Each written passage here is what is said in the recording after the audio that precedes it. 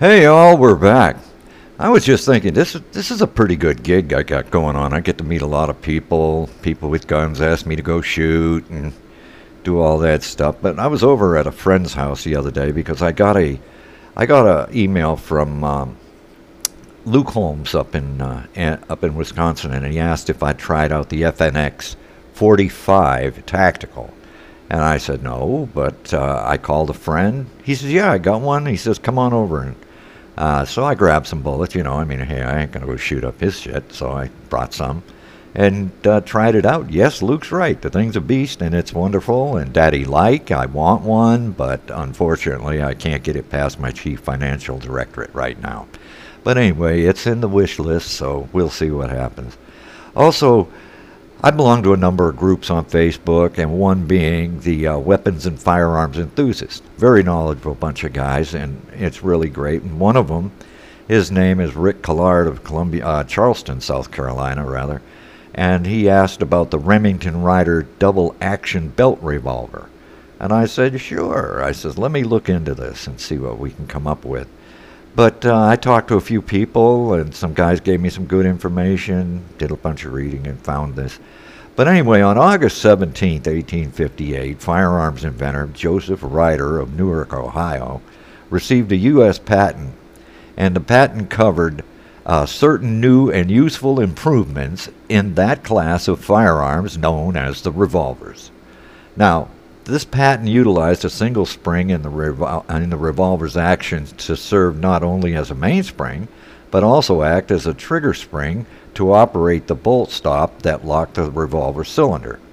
Now, while it appeared that no firearms were ever produced based on Ryder's improvements, the patent attracted the attention of E. Remington and Sons of Ilion, New York.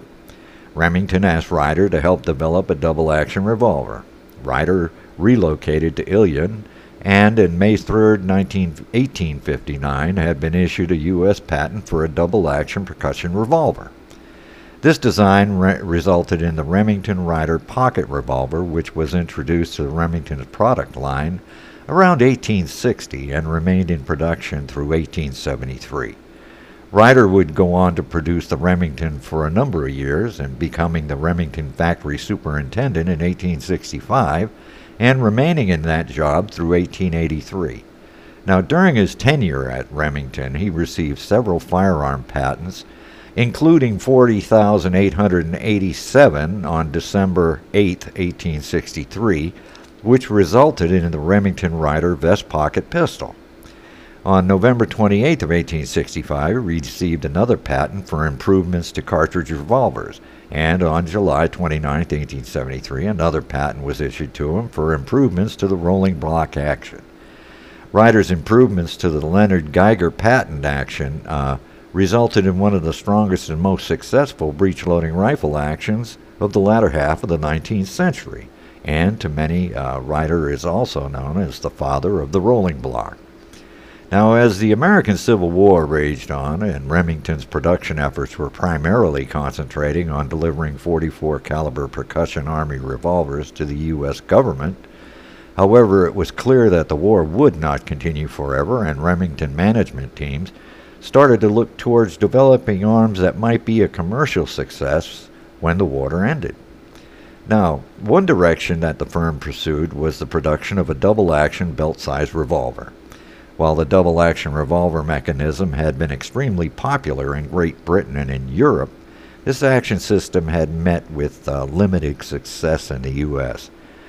Now, most of the double-action revolvers in antebellum had been imported English Adams M1851s and M1854s, along with some fourth model Tranter revolvers.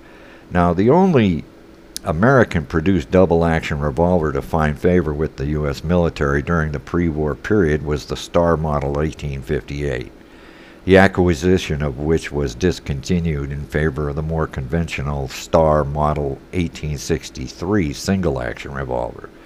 The civilian market in the Cooper Firearms double-action revolvers had met with moderate success, as had the Remington Ryder pocket revolvers.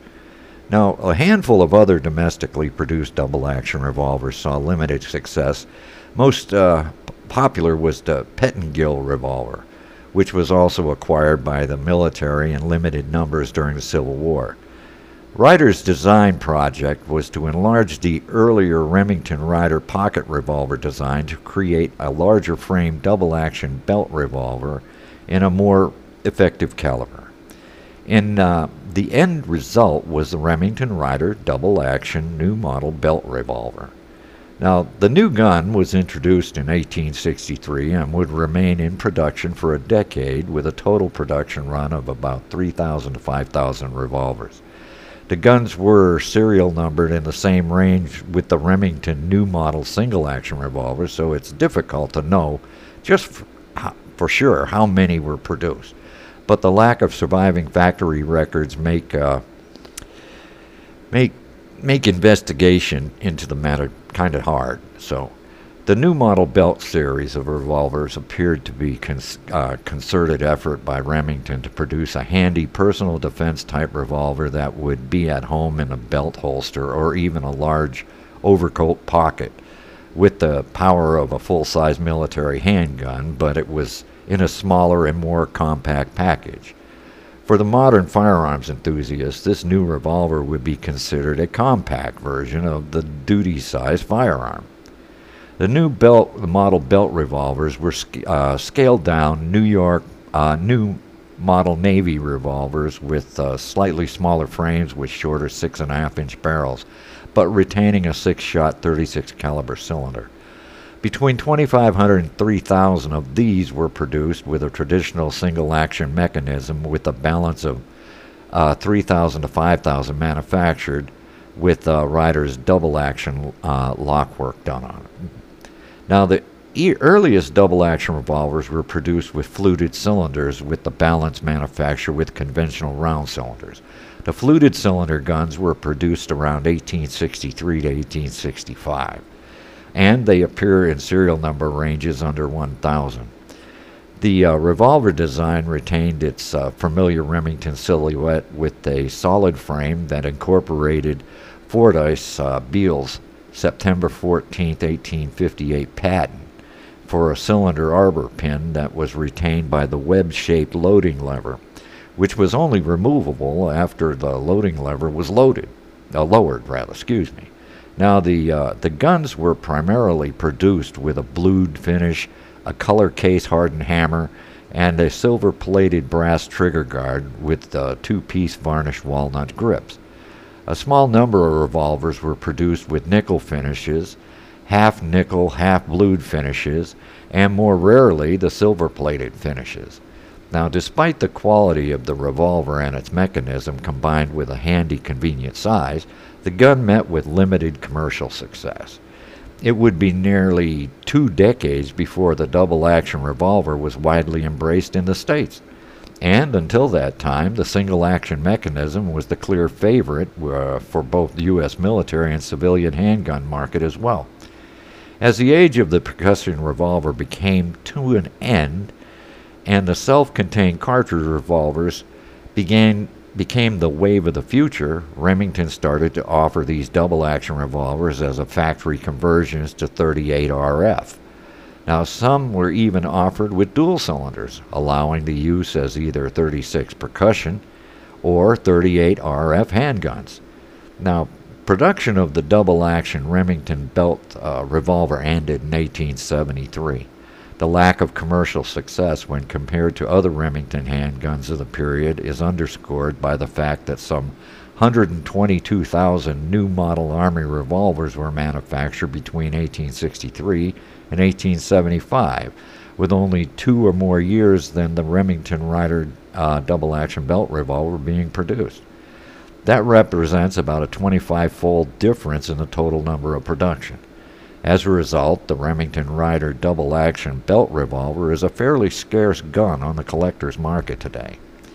As many were altered to fire cartridges, finding an original percussion gun is particularly difficult, and especially in the higher levels of condition, and they are worth some money. So it's a good gun to find if you got one and you can get your hands on one because you got some cash sitting there. But anyway, I hope I got some information to you, Rick, and We'll see that. But if you got any bitches, gripes, or complaints, feel free to drop us an email at gunsmoke@yahoo.com. That's GUNSM smoke.